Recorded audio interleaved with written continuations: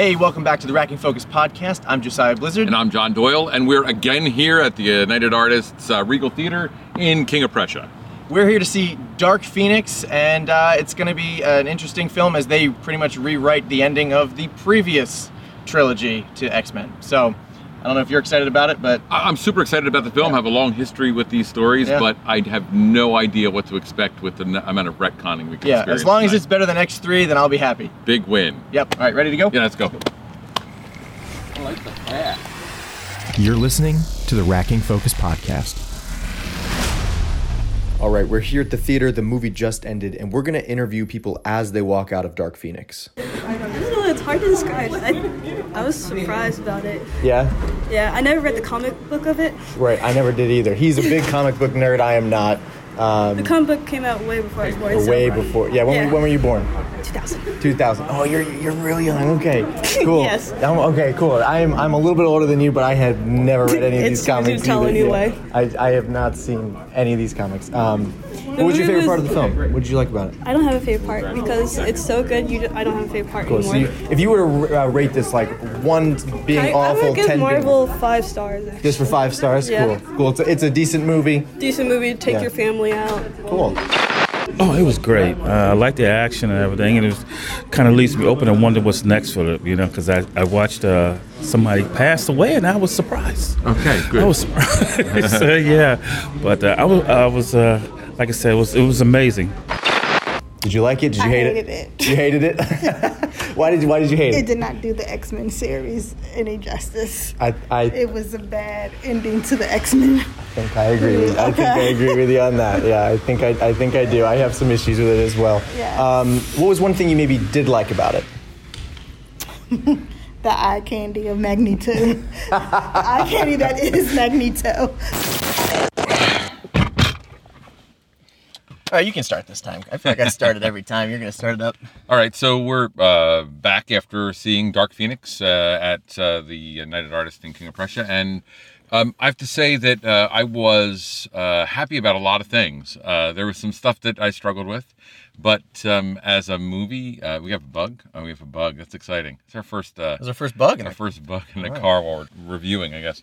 There was some stuff I liked a lot. It was interesting. It followed a very traditional plot of... Let me ask, do you only like those X-Men? things because you've read the comics? Oh, so I'm going to say I think there are some things that I like because of the comics. Mm-hmm. I would also say this is not at all accurate to the story of the comics. Oh, okay, gotcha. So there you go. Is the previous trilogy more accurate to the comics than this? No.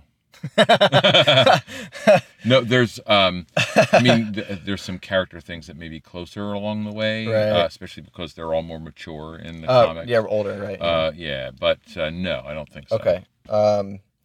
Yeah. So what'd you think? I have to agree with our friend Tamara.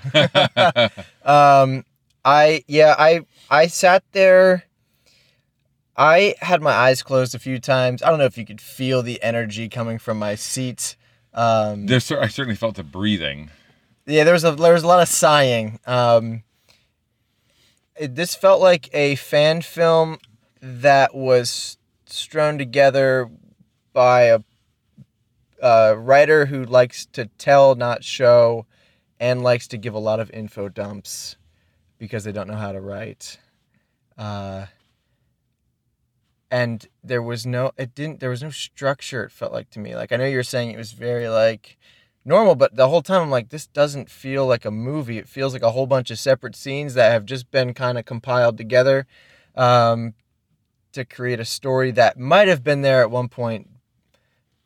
And I felt so bad for the actors because it was just a disservice to the incredible actors that are in this. I think the actors show. are better than the movie for sure, Absolutely, right? yeah. And in particular, our Dark Phoenix, our Jean Grey, Yeah. really is working out there, right? Like she's Yeah. doing some very serious work out there. There's, I felt like, after watching her as Sansa Stark, I felt like there was a lot of writing that was holding her back because you have such a strong character in Game of Thrones that she can actually play with the character and she can make creative decisions and she can, show off her chops or acting. But like in here, it felt like she was very limited to the box that they put her in, she can't do anything outside of like what the director's telling her to do. Like, let's loop back around to story in a second. Yeah, Let's yeah, talk yeah. about a couple film things. Okay. One thing I want to say about the filmmaking of this is it felt very much like a television filmmaking style. Mm-hmm.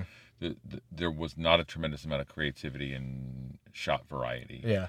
You know, shot, reverse shot, maybe making some adjustment in that, which I thought may have also underplayed what the film was capable of doing. Right. I think there was a lot of camera movement without camera movement without With purpose. purpose, yeah. There was that moment early when Jean is at the school, and the school, the camera just drops down, and the school gets big, but really she gets big in the shot.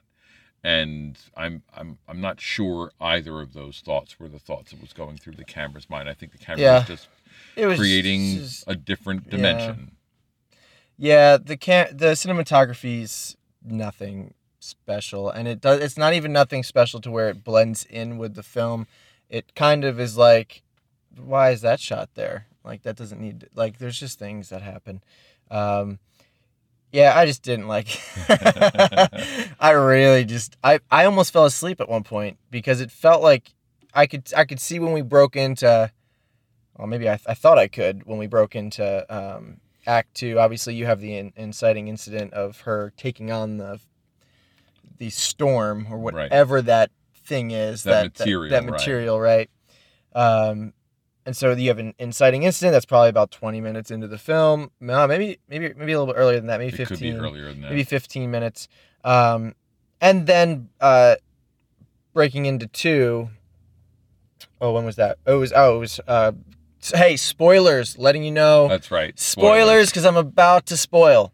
Killing Mystique / Raven is that break into 2 Right. of. And then it felt like we were in Act 2 for a very, very, very, very, very long time. You know, I think of when you get into 3 is when the main character decides they're going to make a change or go after the bad guy, or you know what I mean. Right. And that was the last like 7 minutes of the movie. No, for sure. It feels to some extent like, and I think your point about this sort of being broken in these sort of fragmented parts, it does feel like there are 3 acts, and it feels like those 3 acts are doing different things. Yeah. And that last act feels like it's just the place where we're going to place the big action set piece. Yeah, it was like all based around what she does at the end. There's also something I hate when movies rely on flashbacks to change their characters' minds. That bothered it bothered me so much because I knew we were going to rely on this flashback the second we were in the flashback. In the beginning, in the movie, in the beginning of the movie when it said 1975, and Charles goes up to her in his wheelchair and is literally like, it's like 3 scenes in a row of, we're going to hammer you over the head with this now so that you don't forget about it when we bring it up again in about an hour and 15 minutes, hour and 30 minutes. It's like almost artificial plant and payoff, right? Like, yeah, 100%. You're really completely planting these things only because you're going to revisit as opposed to pay them off, right? Like, that's definitely a choice. So I can buy that. I see where you're. It drove me crazy. I didn't like the film at that moment. It was like 10 minutes into the movie, right? And I said, this movie's not going to do it for me. I made the decision in my head, which may have affected my overall enjoyment of the film because I already said this is going to be poorly written. But I think I was right in my assumption because there was, again, dialogue that was said and just like, I don't know how to explain it. The dialogue was said multiple times from Jean. If I heard her say, I can't control it one more time. Right. You don't need to. Yeah, I would have completely lost control in the theater.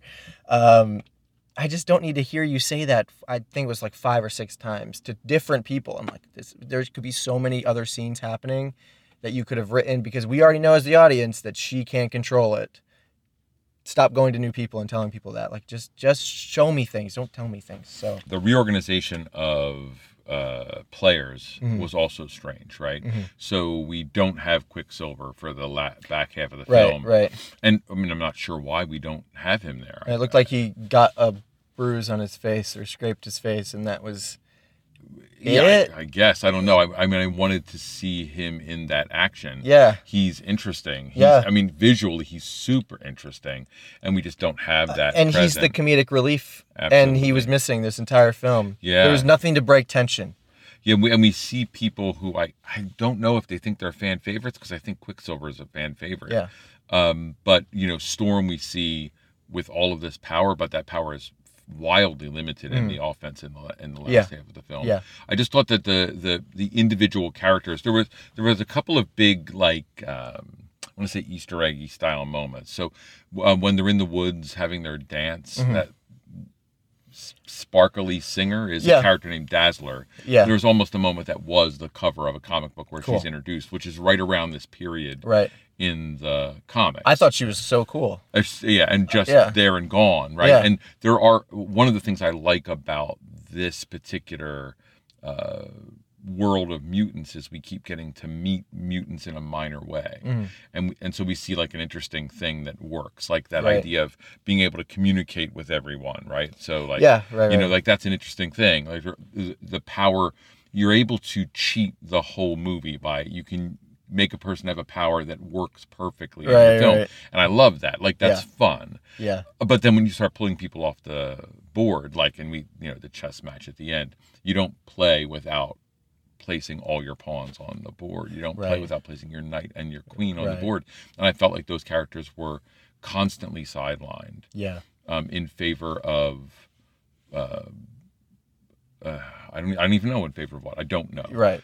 Maybe straightforwardness, maybe simplicity. I don't know the answer. When you have so many attackers at the end, and you've really sidelined a lot of your characters. Right. It's really weird to me. It's just strange. There's another problem that I have is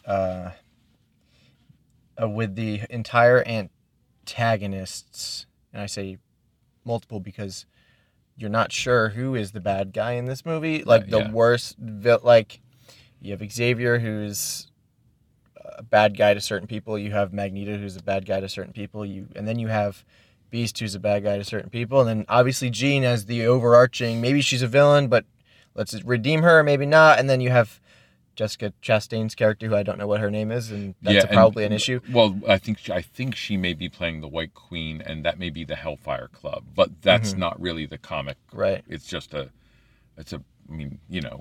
that's right. the piece where that's fitting into. Right. Easter egg wise or whatever, resonance wise. And so her entire species is obviously Earth's antagonist in a way, right? They just want to destroy it. So as the audience, you're supposed to say, hey, they're the actual bad guys that you should all be fighting against because it's we're resonating with our planet. And I can't resonate with the X-Men as much other than knowing them on a personal basis and hoping that Jean doesn't die for Scott's sake because you know what I mean? Like there's just like this empathy that you feel for other people. But I hate when plot armor protects every single good guy in the movie and then Jean goes and just obliterates the other species at the end. Like Jessica Chastain's walking by and like, we're just going to put you to sleep. Go to sleep. And then Jean's like dusting them like Thanos at the end. You know, I hate that stuff. When it must have sucked when they were working on the special effects for this and then they realized, oh crap, it's already been done. It's already been done, yeah. Or, maybe we'll just steal that model. Hey man, can you send me over the project file for the Thanos snap? Like, we're just gonna increase the size of the polygons. Right. And then that's we're gonna make the dust a lot bigger. Right, it's just big chunks. It's gonna be blocks. Chunky instead it's chunky.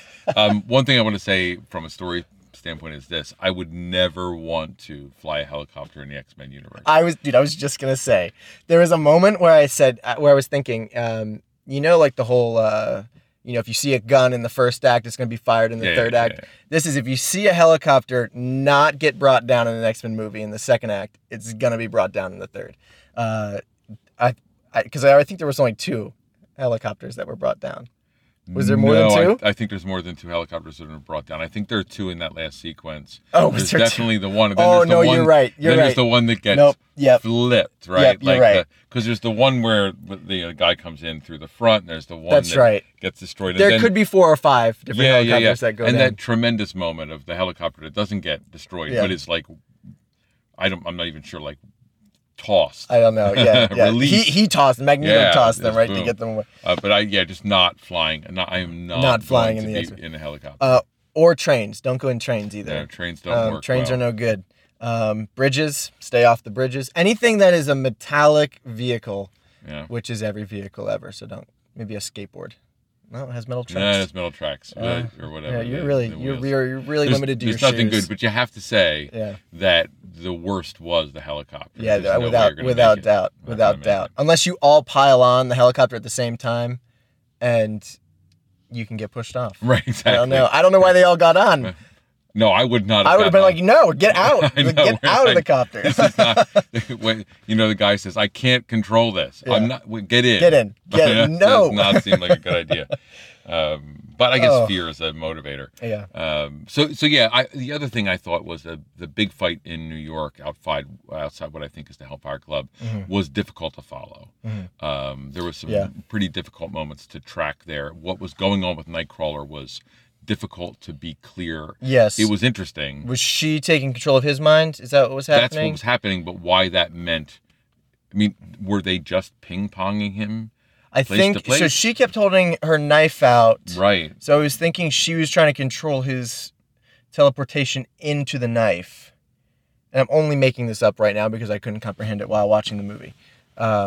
It was a complex thing, and I thought they did some cool stuff with Nightcrawler. I actually think one of the best uses of a mutant power was Nightcrawler. I think the opening sequence with the other spaceship with Nightcrawler was great. Right. And I do think they've captured his powers physicalization really well. It manifests in an interesting way. I struggle always with Scott Summers, with Cyclops. The comic wants to explain what's coming out of his eyes and how it functions. Right. But it has a lot of softness, vagary in the movies, Right. Which is easily remedied in a comic because of the clarity of line, and here everything's living and it poses some problems. But I thought they did a really nice job with Nightcrawler, and yet that moment was confusing to me. So from a comic book standpoint, there was a lot of things I sort of like from a comic book standpoint. Yeah. But it isn't because it was the comic. You follow me? Right. It's because I saw things that I recognized visually that were interesting to me, or interesting manifestations of what was there. I struggle with Professor X in the comics. I struggle with Professor X in the movie. Yeah. I struggle with this relationship with Magneto that is interesting, but simply repetition, right? Yeah.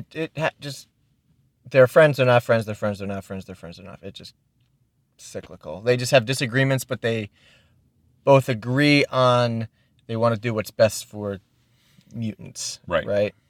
They just believe what they're doing is wrong with what the other person's doing. I don't know how to say that right, but they disagree with their methods. They just have the same heart for the species, but. The nice scenes. Tell me about any nice scenes, any nice acting scenes you thought were there, any moments where you thought people were working together at least, even if the dialogue wasn't meeting the standard. So. And there's not a lot of them, right? Gosh, So. I just keep going to character issues. Yeah. Character issues upon character issues. Contradictions that keep coming up. So I loved the opening scene with the spaceship. You brought that up already. I loved the camaraderie. I loved the the subtle hand on Jean's shoulder from Scott. Like there was a team function, happening. I loved how they worked together. You have these calls like Storm freeze close up those holes, and they all they had a plan. Like you can tell they've trained, that they've worked together, that this is something that they've been doing for a while. Which is why when they go off the rails and they kind of split a little bit, it just doesn't make sense, because they should be so close that any sort of betrayal, like Hank shouldn't be able to betray Jean the way he does. Yeah. After seeing her take on a freaking whatever that material stuff is, right? Because he clearly knows, and he gave her the test. you're off the charts. Like there's something different about you. There's something wrong.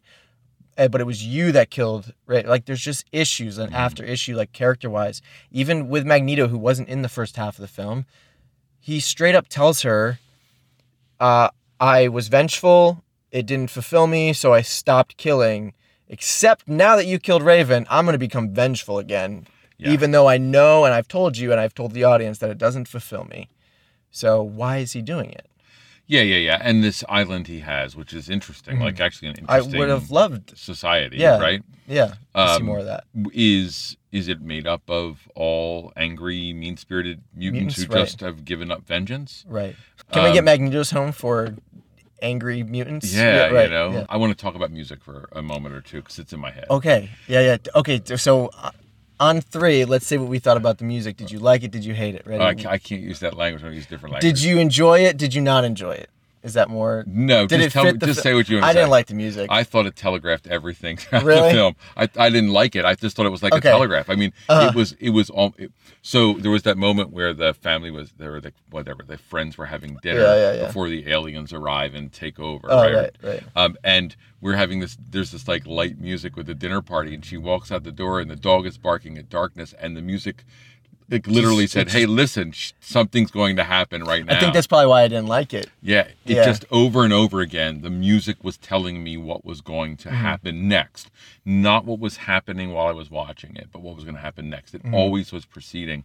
And I don't necessarily think that's definitively a bad thing, but it might be a bad thing if it happens consistently. Yeah. And it might be a bad thing if I'm thinking about the fact that it's what's there. this music telling me? Yeah. Right. Or no, this music's telling me. Like, not what is it? There was no question. Yeah. I just kept feeling like, ooh, we've just gone into a minor key where this is the sinister sound. Like, and so that stuff starts flying at Jean. The solar flare, alien, Phoenix material, whatever, starts flying at her, and the music just goes, danger time. She's going, now she's traumatized. She's obviously traumatized. When they were driving, the music switched in the car before the accident. Yeah, no, the music, and that's why I hated it.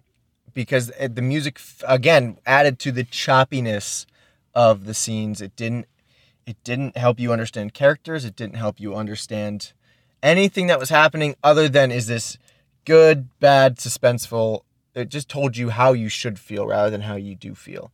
So if I asked you this, if this was a movie you'd seen as a television movie, like you saw it on TV first, like as in it was like a Netflix, like a Netflix is making work that's too good for us to use it, like an ABC X-Men. Okay, would that change your opinion? Does it does it become better? Does it become better, or at least does it become less? It becomes more tolerable. That's what I want to say. It doesn't become good. I don't think the location that you're broadcasting something makes something good or bad. Great. I think that the filmmaking and the pacing. I think if this was split into 2 1-hour pieces, it would be much better. Right, or 3 1-hour pieces, like 43 45 minutes, right? Yeah, something like that. It would be much better. Yeah, agreed. It comes down to pacing for me. I want to say one thing about this dog barking at the darkness. Yeah, okay. As a dog owner who has a wife who's paranoid about everything, there is no chance that she would, 1, go to the dog barking out in the woods, and 2, tell the dog it's okay, and then begin to walk towards whatever they're barking at. Never, ever would that happen. Ever. Doesn't matter who you are. It does not matter. So, sorry, I have to get that off my chest. Because I thought about it. I think I took my glasses off and I did this sort of deal. And then I put my glasses back on and then saw aliens coming out of the woods. Yeah, there were plenty of people, not plenty because there weren't that many people in the end, but people were making decisions that I don't necessarily buy you'd make in the moment. And certainly the Charles Xavier, like I'm also not a big fan of this sort of retconning the goodwill of characters. Mm-hmm. I don't need to see Magneto and Xavier in this like constant battle for good and evil in themselves. I'm much more interested in their charges and what happens to them and how they exist and deal with it. And I'm gonna tell you where this goes. Like it's about Deadpool. Yeah. So Deadpool is great, right? Right, right. And part of it is we have a character, and we have these characters who we're interested in Yeah. from Xavier School. And Right. it's not about some great like teen angst drama, and it's not about false drama of the world of the mutants. It's like, here are some people who are going to do something, and they're interesting people. Yeah. And let's watch how they deal with a difficult Right. situation. And I think that's one of the reasons Deadpool functions, or at least those supplementary characters function in Deadpool, and why this struggles. Well, yeah. So, okay. So talking about that real quick, you have something in, I was listening to an interview with George R. R. Martin. I believe it was him, and he was talking about, or maybe somebody was talking about how George writes. Maybe that's what it was. And they were talking about, you have plotters and you have pantsers. And plotters are somebody who, they sit there and they write and they plan out all of the major points within this story, right? So you have these major aspects that you're going to hit, and now it's writing about how to bridge those segments. Right. And then you have pantsers, and they're called that because they write because they're flying by the seat of their pants. And they write as if they're the character discovering what's happening in that moment. And this film felt very, let's plot everything out and figure out how to get there.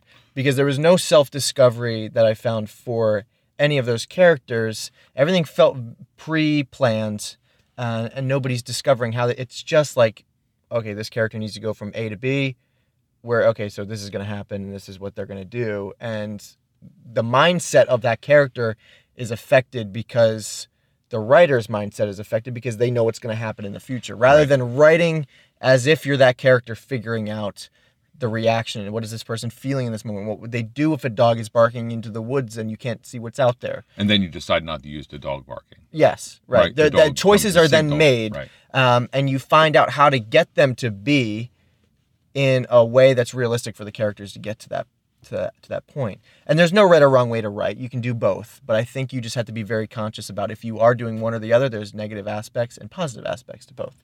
This took it into the negative, I think. Yeah. So, Yeah, great. All right, so one more question for you, like off the top of my head, because this is something as the movie was coming to a close that was stuck into my head. Is it possible for the X-Men to enter the Marvel Cinematic Universe? And not these X-Men, but the concept of X-Men as we've seen on film. I think a limited number of X-Men can enter the Marvel, this gateway. And I think if they're going to do it, it's going to be through whatever multiverse is set up in Far From Home. That's just a prediction. I don't know. I struggle with the thought of even a multiverse within the real life, live action films. Because in Into the Spider-Verse, totally fine. Because in the freaking title, it's a multiverse movie, right? You get it. And it's closed at the end. So I think opening up a multiverse is hard. That wasn't your question. But I think maybe, and if they do, Deadpool has to be involved, I think, in some way, even if it's just like slightly small little cameos. I don't know. I don't know how they would do it, but yeah, I don't know. It's certainly you can never have movies that are this much about upset people. Mm-hmm. Yeah, everybody is too traumatized. People are really living with a measure of, like, I can be a sad dude sometimes, and I can be frustrated, but that isn't the way the world is, right? It's the way I am, and I need to change that when I'm like that to keep going. And I feel like sometimes we see here that these guys are all like struggling, and I'm full of angst and I whatever. live in this huge house for free and get free education. Yeah, with like all these cool people who love me, and all these stupid powers. Yeah, the Raven character's just so unbelievably disillusioned about everything, and things may not be great, but you can be angry, but not like, oh, I'm so serious. And, it's so really hard to breathe with these things in my belly. Oh my God. And so like, I struggle with that. I don't see how that sits next to Tony Stark and Cap Steve Rogers in the Marvel Cinematic Universe. And in a way, this is in between what DC does, or what DC has been doing. They're making some adjustments, and Marvel. This sits somewhere in between, but it still feels angsty to me. I feel that 100%. Maybe the only way they are introduced is through you can't have two different teams like this coming together. unless it's Guardians integrating, Mm-hmm. right? But maybe it has to be a larger scale film, right? The X-Men take one area, the Avengers take another area. New York, DC, whatever. I don't know, something like that. I don't know how they do it, but they can't merge fully. I think they have to stay separate entities. So, last question: better than X3 or no? Ugh, I knew you were going to ask that question. Yeah. Yeah. But I would say better than X3 for two reasons. There's a thing that happens to Scott Summers in X3 that's stupid. It's stupid. And the last sequence with the reforming Wolverine is potentially one of the best ideas ever. So poorly executed. That last sequence in that movie was awful beyond awful beyond awful. Yeah. It just didn't make any sense. Right. And the comic goes cosmic Right. to deal with this, right? So this comic, this storyline goes cosmic, and I like the cosmicness of this. But that X3 end of that movie, when they cross that bridge, from the moment they get on that bridge, you could really literally like burn the back end of that film for me, Yeah. and I'd be happy. You'd be fine, It's yeah. the same as like of the greatest moment in Deadpool. It's when Deadpool fixes the timeline of the previous appearance in Right. the Wolverine film. Like those movies, that period of X-Men making is so poor. And I'm not saying about the ones before that, but that one and, That one in and, particular, and yeah. Wolverine Origins and whatever, just horrible. we don't talk about that. So yeah, so just no. If this is better, It's better. Absolutely better. Yeah. Go see this before you watch X3, or in fact, don't watch X3. Yeah. And go see this. Cool. All right. Well, let's take a break Let's do and that. we'll meet up again in a couple days. All right, why don't you try and start this car? Where are my keys at? I don't know. You gotta I lean tossed in. them in the back. Just lean in. You're gonna get yelled at by Sam if you do not put the keys in the car. You're listening to the Racking Focus podcast. And we're in the studio now having a conversation about Dark Phoenix just a couple days after we saw the film. And we're going to sort of see what we have discovered on the path between Friday and today. And we're also going to talk a little bit about changes in our thoughts. So, Josiah, where do you want to begin? There's really no good place to begin because there's really almost nothing good about this movie. That's probably a little bit harsh, but It's a little bit hard. okay. So I want to just start with something I found on Reddit, which pretty much sums up the movie for me. TV Junkie 93 said on June 6th at 8:28 p.m. I'm not saying it's a train wreck. I'm just saying there's 2 wrecked trains in it. Yeah, that's pretty much my feeling. It's a train wreck. It's just a train wreck, and they put the second train wreck in because they didn't want to pretty much copy Captain Marvel. It feels like. I imagine it was going to be in space, and you mentioned that. Definitively going to be in space. Yeah, and you mentioned that the There's a real good aliens. chance the aliens were going to be the Skrulls instead, Yeah. and it would have been the Queen Skrull in charge. Right. And then, of course, the twist of Captain Marvel, spoilers for Captain Marvel, is about a positivity there, and that Right. would have not functioned in this storyline, and you would have had 2 competing sort of Skrull Right. concepts. Yeah. And with this being the last X-Men movie, then that would have bled into the MCU, and there's no way they could do it. So we end up with this alien race that does exist in the comics and is destroyed by the Phoenix Force. Okay. So like that Yeah. stuff is present, although it's not significant to some of the early comics, and I'm Uh-huh. going to actually end up talking about a little bit. I didn't realize what the Jessica Chastain's character's name was throughout the film because I didn't ever hear them really say I it. don't believe they said it. What was it? It's Vuk. What an awful It's name. VUK. It's a comic book name. Is it? But Yeah. so it's an Easter egg, but Right. one perhaps best left unhatched. Yeah, they Like just we never could've- said it on camera. on really. in the movie. Maybe that's what they did. Maybe someone said it, Yeah, and I thought they were cursing. Maybe I don't know. or they said it Yeah. and they laughed and they were like, "Oh, we Right, can't, right. we can't, Can't say, say her it. name. Yeah, can't say We'll her just name." keep it because it's an Easter egg. Someone will know, like some internet YouTube guy will be able Right. to talk about it. Yeah, us essentially. Us. There you go. Yeah, I still don't like the movie. It has a wonderful 22% rating on Rotten Tomatoes. Pretty much everybody that I've seen online talk about it has just said they've really not liked the movie. I think there's some critics that actually are only trying to talk about the good parts of the film, and so they rate it a little bit higher, trying to avoid and that might just be because they're trying to stand out in the review Right, lineup. right. But yeah, I don't think this film is any good, and it what hurts is that we've seen the superhero film franchise done right, almost perfectly with the Avengers from Iron Man all the way to Endgame. We know how it should work. We know it can work. It's just when they introduce Jean in one movie prior to the one that we're supposed to be focused on in Dark Phoenix, we don't know her. I don't feel anything for her because I haven't gotten to see her evolve over more than one movie. Well, and or a less. horrible movie. And a horrible movie, yeah. To be clear, the movie we meet her in is the worst of, definitively, potentially the worst comic book movie, but definitely the worst movie in the X-Men series. Yeah. And that means that we are not connected. We also haven't rewatched that film. Right. So I rewatched Logan because it's fantastic. Right. And any character in Logan who reappears, I have a connection to because I've committed to that film. But I don't want to watch Apocalypse again. I don't think I could watch the last 20 minutes of Apocalypse without losing my mind. And so the question then that I started thinking about was, is Dark Phoenix better or worse than The Last Stand, X3? Because I felt emotionally more connected to the previous Jean Grey in X3, even though that's an awful movie. Right. But it's not even strictly about Jean in that film. It's about Logan and his struggles surrounding this love triangle with her and Scott, and him having to pretty much kill her at the end, right? And there's this empathy that you feel towards him, and you feel bad for her, and like we've gotten to see her in X1 and X2. So you get to know the dynamics and the relationships between everybody and with Jean in that previous trilogy. So in here it's just like, here's Jean, she got these powers and she can't control them, and I don't feel anything for you, feel bad at all for you because we just got to know you.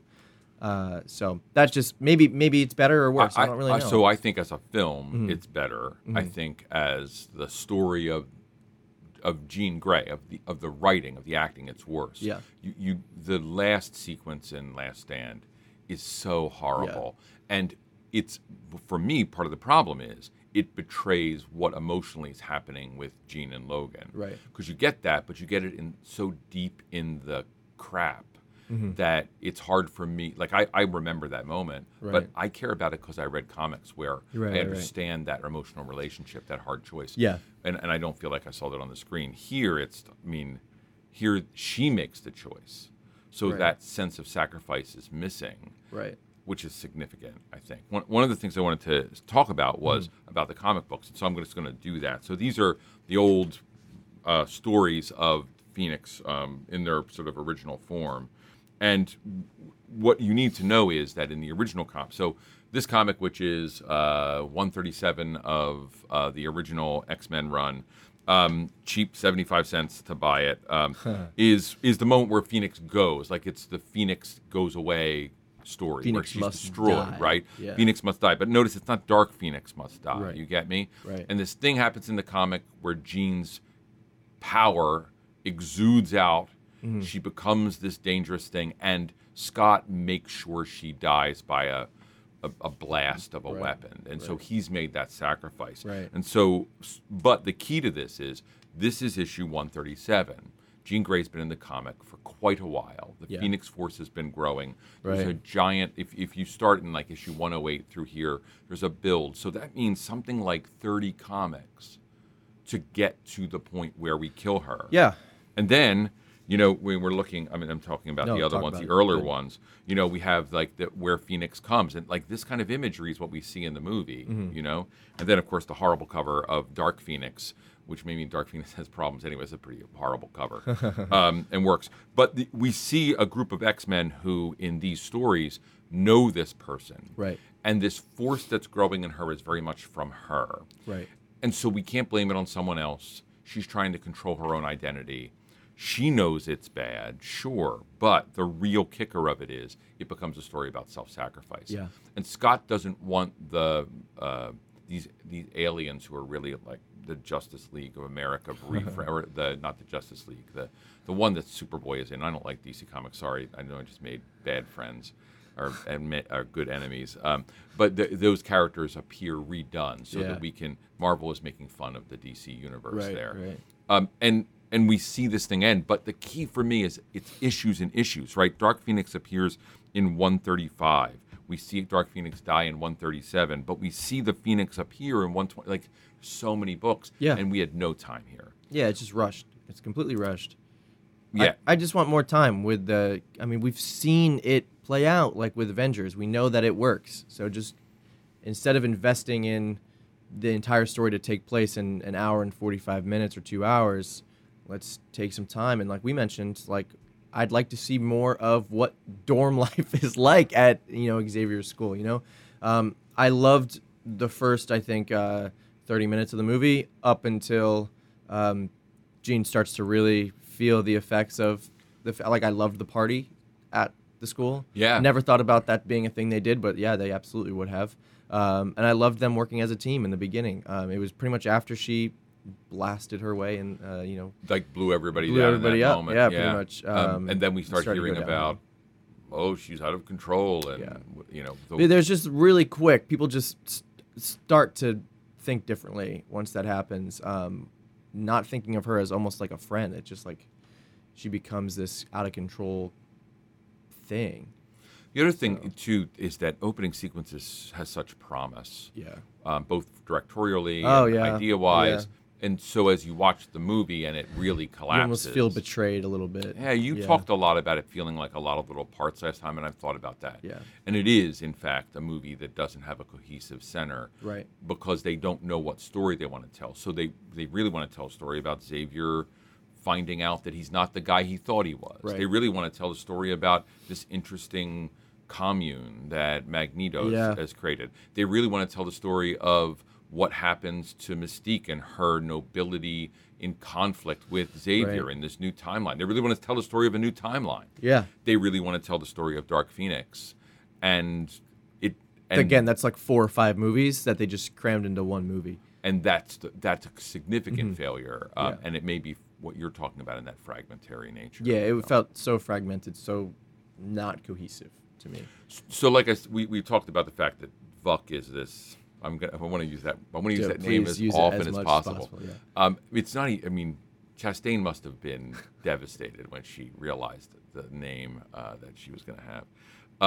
So Vuk, and maybe the censors pulled it out. Maybe that's it. Maybe what happened was that could be true. They Yeah. said Vuk, and some censor said, "Oh, we got to give this an R." Yeah. So, whoops, no, this Yeah, isn't we only Logan. allow one F word in Right. a PG-13 film. And So- even then, it was still kind of shocking to.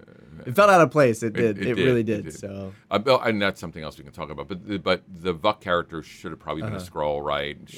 That would have been a really different movie. Right. The ending being in space and not on that train would have been a really different experience. We talked about that train. If it was in space, it would have come full circle. 2, would everybody else be able to fight up there with her, or But would it that's have what- just been Jean? But up then there? people are at risk. Right. So your plot armor starts to collapse because small fragmentation of whatever breathing suit you have would do you in. Where here, that's not the risk. And so we see that plot armor, which was so bothersome to us. But out there, you're always that chance that someone at the last minute goes, and it's what Guardians does so well, right? Space is a deadly place in Guardians. Yeah. And so we're always in a position where we believe someone could freeze and stop breathing. Right. Here, in that train, no one was at risk. No. At all. I want to talk about tone a little bit. Okay. Yeah. Go for it. So I heard a really interesting interview today. I was listening to the spoiler special on Empire podcast about Endgame. Right. It's fantastic. If you haven't listened to it, you listen to it. It's fantastic, hilarious, and thoughtful. But they talked about how to handle the Fantastic Four in the Marvel universe, and I think the Fantastic Four, people are like, get them in there. I'm like, they're the most dangerous group we can bring. They failed every single time. Yeah. No one knows how to manage them. Do we want to do that? And teams aren't the way to go. It's individual character stories. Yeah. But what they talked about was tone, and they said maybe the way to do it is to make the Fantastic Four the Shazam of the Marvel Universe, to make it the film youth, like kids-centered, so that kids Right. can enjoy it. And what I wanted to say about this is this movie doesn't know what it wants to be. It doesn't know its tone. When you go to see Logan, you know what this film is. It is not a film for kids. No, it has an R rating. First scene, right off the bat what this is going to be. And this movie, I don't think, ever understood completely what the tone needed to be. Not that it was humorous or not, and it's what I was saying about the TV movie thing. It's that safety and sterility of a TV movie a traditional TV movie Yeah, right. that doesn't have a tone because it's simply telling a story. Yeah. And that's where I felt like we were with this. Yeah. What's a shame is like I wonder if how much Kinberg was affected by the studio. Like if the studio really just crapped on his work, on his movie, on his writing, on his directing, and just really limited him. Because he did write Days of Future Past. He has a lot of credits. He does. He did write Last Stand too, which is interesting because he's already done this story. Yeah, well, and that's the other question is why would you give the same guy who wrote the last Jean Grey Dark Phoenix movie and it was a failure? Why would you give him another one as his like directorial debut? Essentially, the only other thing I think that's on his list of directing is the new Twilight Zone series, right? Which now I'm really concerned about. So I just don't know what the choice is there. But he can be a good writer. He did write Days of Future Past, which is arguably the best X-Men movie. Right. Not for me, even not just in this new franchise, but overall of the last. Other than Logan, I think Logan's probably the best one. Logan's like on a whole other level. Right. Yeah. But it does the thing that's magic with these superhero movies. It's a single hero with people around them. Yeah. We're telling a single hero story. So even in the madness of Civil War, it's a story about Cap. It's a story about Stark. Everyone else is fitting into that. Black Panther has a lot of characters in it. Yeah. But it's a story of one Black guy. Panther, yeah. And this movie doesn't know who it's about. It Yeah. can't be about Xavier and Jean Grey. It can't be. It's too much. And when you look at his credits, certainly Apocalypse suffers from the same thing. Yeah. The Fantastic Four from 2015 suffers from the same thing. But he found a way to make it work with Days of Future Past. It was was it a longer movie? Was that movie longer? It was longer than this. Yeah. But not by a lot. And it had so many more characters. Yeah. Right? I wonder if the told complexity. Logan's story. I wonder if maybe we just need to stop making movies without Wolverine in it. Right. Because it's him going back. You're just following him around for 2 hours. And the rest of the characters are in jeopardy, and we see them in jeopardy, and then we move back to You're right. this Logan It's story. focused on one person, whereas there's so many different conflicts happening. I liked Xavier's character arc.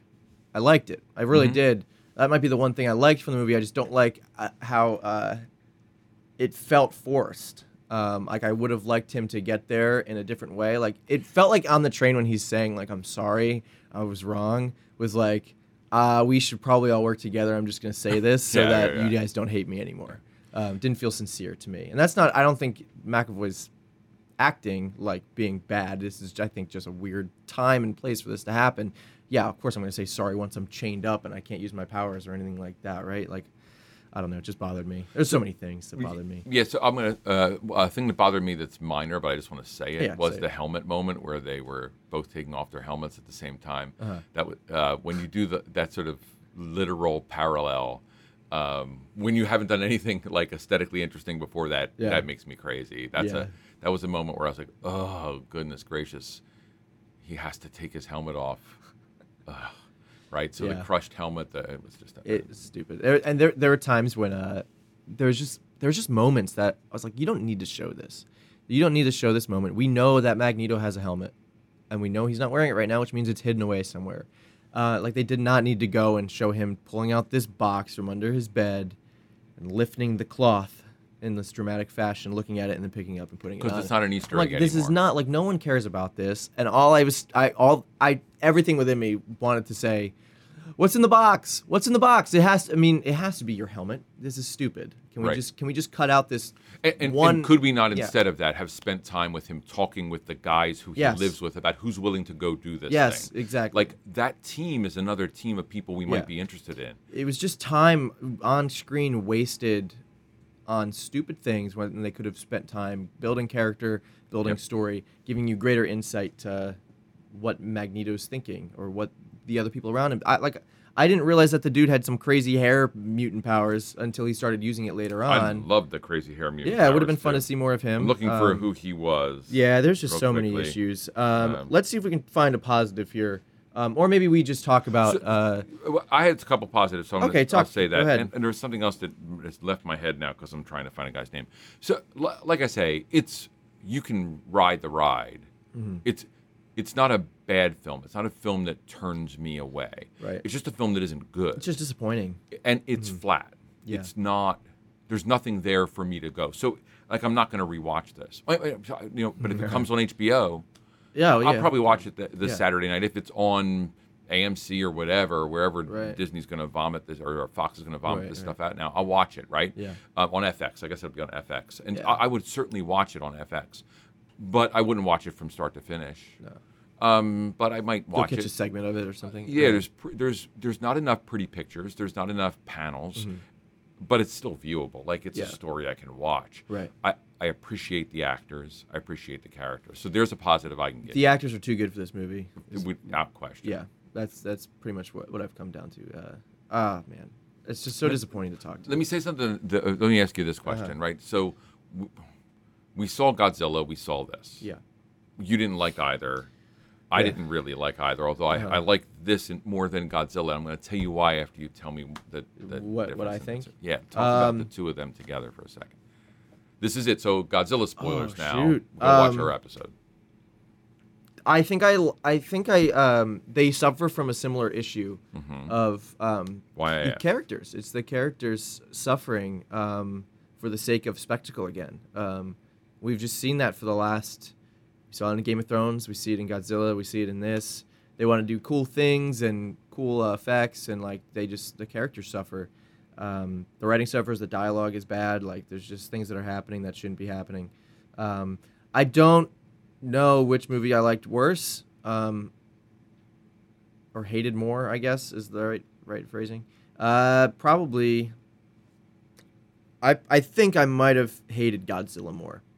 Only because I found myself rolling my eyes much more in the film than I did at this guy, and that's without audience affecting my mood, because I think I really hated the movie if I consider the audience that we were with. But yeah, I would put Godzilla lower than this, even though it has a higher Rotten Tomatoes score, and the critics would probably disagree with me on that. But yeah, why did you like Godzilla more than this? Is that what you were saying? No, I want to say in a lot of ways I like Godzilla less than this. And Gotcha. That's the controversy that I know we both are sort of sharing. And I think for me the difference is this: this movie just doesn't do anything with what it's doing. Yeah. And the story isn't as precious to me. And like these comics mattered. I read these as a kid. Yeah. I own a bucket load of these.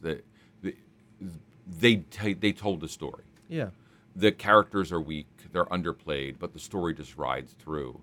There's no risk of this disappearing. Right. X-Men aren't at risk. People know their value. We know what happens with Logan. We know what happens with Days of Future Past. We know it can work. And on that note, when it moves to the MCU, it can only get better. Right. I mean, it could destroy the MCU, I guess, but it could only get better. And so this movie had no stakes for that for me. Yeah.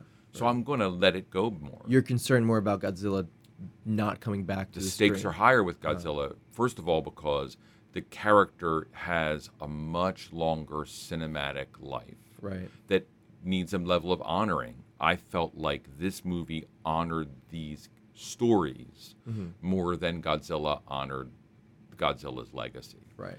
And especially in relationship to the fact they dumped Easter eggs over top of the film instead of character content. And again, we can't deny that movie, the moment with Godzilla, underground explosion moment. Yeah, there's moments. I think there's moments in Godzilla that's amazing. I think there's probably a few moments in Dark Phoenix that are great, even though none come to mind at the moment. Godzilla's a prettier film. Right? Oh, absolutely. For sure. Yeah. And I can understand that distinction. Yeah. This has that first experience right through to the argument in the office between Mystique and Xavier is really rock solid. Yeah. It's from there it goes downhill. I would have liked to see more panels. I would have liked to see the imagery should have been better, especially since you have source material to base shots off. Like I'm sure if we opened these comics up showed it to the camera, that we would find some really like, what is this? Like, this is insane. Right. The Like- cover right there. There's emotion on that cover. Yeah. Right. It's interesting. Yeah. I mean, I don't have to put her in the Jean Grey please don't. costume, Yeah, right? don't do that. Although one of the things I also heard was a conversation about the fact that Marvel's good at putting people in masks, and that the Fox folks aren't. And I think that that's an issue too for the film. Having makes these sense, kids yeah. remain young. These characters remain young and youthful. Also, is disruptive to the storyline, right? Right. We need them to have some maturity so that their relationships are more than some teen comedy on television or teen drama show, right? Right. And- Feels and too I- juvenile in a way. Yeah, it just and like the characters feel young and the filmmaking feels like they're amateurish in a way, you know, like it just kind of goes together for some reason. And this guy, he's worked on things that are beautiful. Like if he just watched the work of the films he produced, we should see a better movie. And there was money for him to use. It's just the creative direction, and that's what it comes down to. And unfortunately, he's to blame. I don't know. Yeah, I think that what we want to think about is this, right? As we sort of bring ourselves out, right? Timer is up. Is this when we put this next to Endgame? Should the Marvel universe be afraid of taking on X-Men? Fantastic. Right. Should they be afraid of the Fox properties, all of which have failed in some significant way? I think they're going to give it one major shot, and if it doesn't work, then we're going to see them bury it for a little bit. Even though I don't think people want X-Men to go away, I think X-Men's a major part of the comics, right? They are more prominent than a lot of the Avengers characters. Certainly. Well, that's why the Avengers were available, because they didn't market them off as quickly as the X-Men. And for an Avengers fan, like I was an Avengers fan, that always pissed me off. Like I was like, man, why won't they make the movie of the good characters instead of the X-Men, who I was like, we waited, and then you got what you wanted. I got what I wanted, and then all my friends who were X-Men fans. Hopefully they'll do something good with this. And if they do, they're going to make it more character-based. There's people studying what is wrong with the X-Men right now. And I'm sure there's a screenplay somewhere that some fan has written, some random person has written, that is incredible. Well, one of the great Godzilla stories is one of the best Godzilla films was a contest from fans. That's they hilarious. said, fans, write a movie, and this guy wrote the movie, and it's almost exactly what we see on the screen. It's the one called Destroya, Godzilla vs. Destroyer. So we know fans can do it if they love the franchise, and then are put in the hands of a good director. Yeah, exactly. And sometimes I think, man, business is business, and it comes down to money. It comes down, and they're gonna make management. How much money are they in debt for this movie? I don't know what numbers. They're gonna get killed. I thought I read like $100 million or something like that this morning, but I don't know if that's actually it made right. the least money of any X-Men film any that's come out. Yeah. 33. It says 33 million domestic. That's what. And the franchise, franchise low of 33. That seems lower than I even thought it was. Yeah, that's it's not going to. It's not going to do well. That's 15 hours old too. So that's what. No, that's and no good. What stinks. It's time for us to go. to do something different. Yes. All right. So why don't we say goodbye? We're gonna break and we'll close out with reminders about social media. Well, that'll wrap it up for this week's Racking Focus podcast. We're so glad that you joined us and spent some time. We want to take a moment and introduce you, the newest member of the team. She's unhappy to be on camera, but we're making her sit here for a moment. Sam Detweiler, our editor and all-around person who tells us when we suck and we should be more professional. So, Sam, thanks for being here. You're welcome. Okay, good. That's great. That's all that was needed. That's all we're going to get. So when you watch the video versions of this, you're seeing Sam's fine editing work. If you don't hear us say as often as we had in the past, or you notice we didn't say something as stupid as in the past, she probably prevented that. She's also forcing us to count down, which you'll probably see in the outtakes. So, Sam, thanks for being here. Josiah, what's up next for us? We are going to give you guys the option. This weekend, we had 2 movies on our list. We don't really want to see both of them. We're going to choose one or the other. It's either Shaft or Men in Black 4. We're going to do a poll on... I think you can poll on Twitter. I'm going to do Twitter. I'll do Twitter. a Twitter poll. We can also do Instagram and just combine all of them together if you want to. We'll do Instagram poll, Twitter poll, and we'll do a Facebook poll. How about that? Any way you might be contacting us. Yeah. And that means you can vote 3 times. Yeah. You can also tweet at us or DM us at PodFocus on Twitter. It's PodFocus on Twitter. PodFocus on Twitter. Racking Focus Podcast on Instagram, and you can always email us at rackingfocuspod@gmail.com.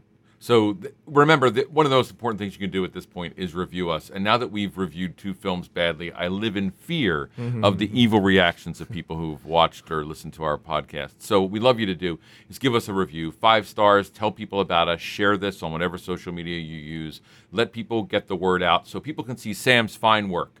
You don't have to love us. You can disagree with everything we say. But Sam's future may depend on this as an editor. We want people to see her work, to hear that. And so, for goodness sake, if you can just treat this little trio of people trying to make a podcast with a 5-star text-heavy review, positive, of course, especially about Sam's work, we would love it, and it would help us get more folks watching, and as a result, more folks going to see movies and talking about film. I guess that's it. I think that's it. We'll see you next time. Take care. Thanks for listening to the Racking Focus Podcast.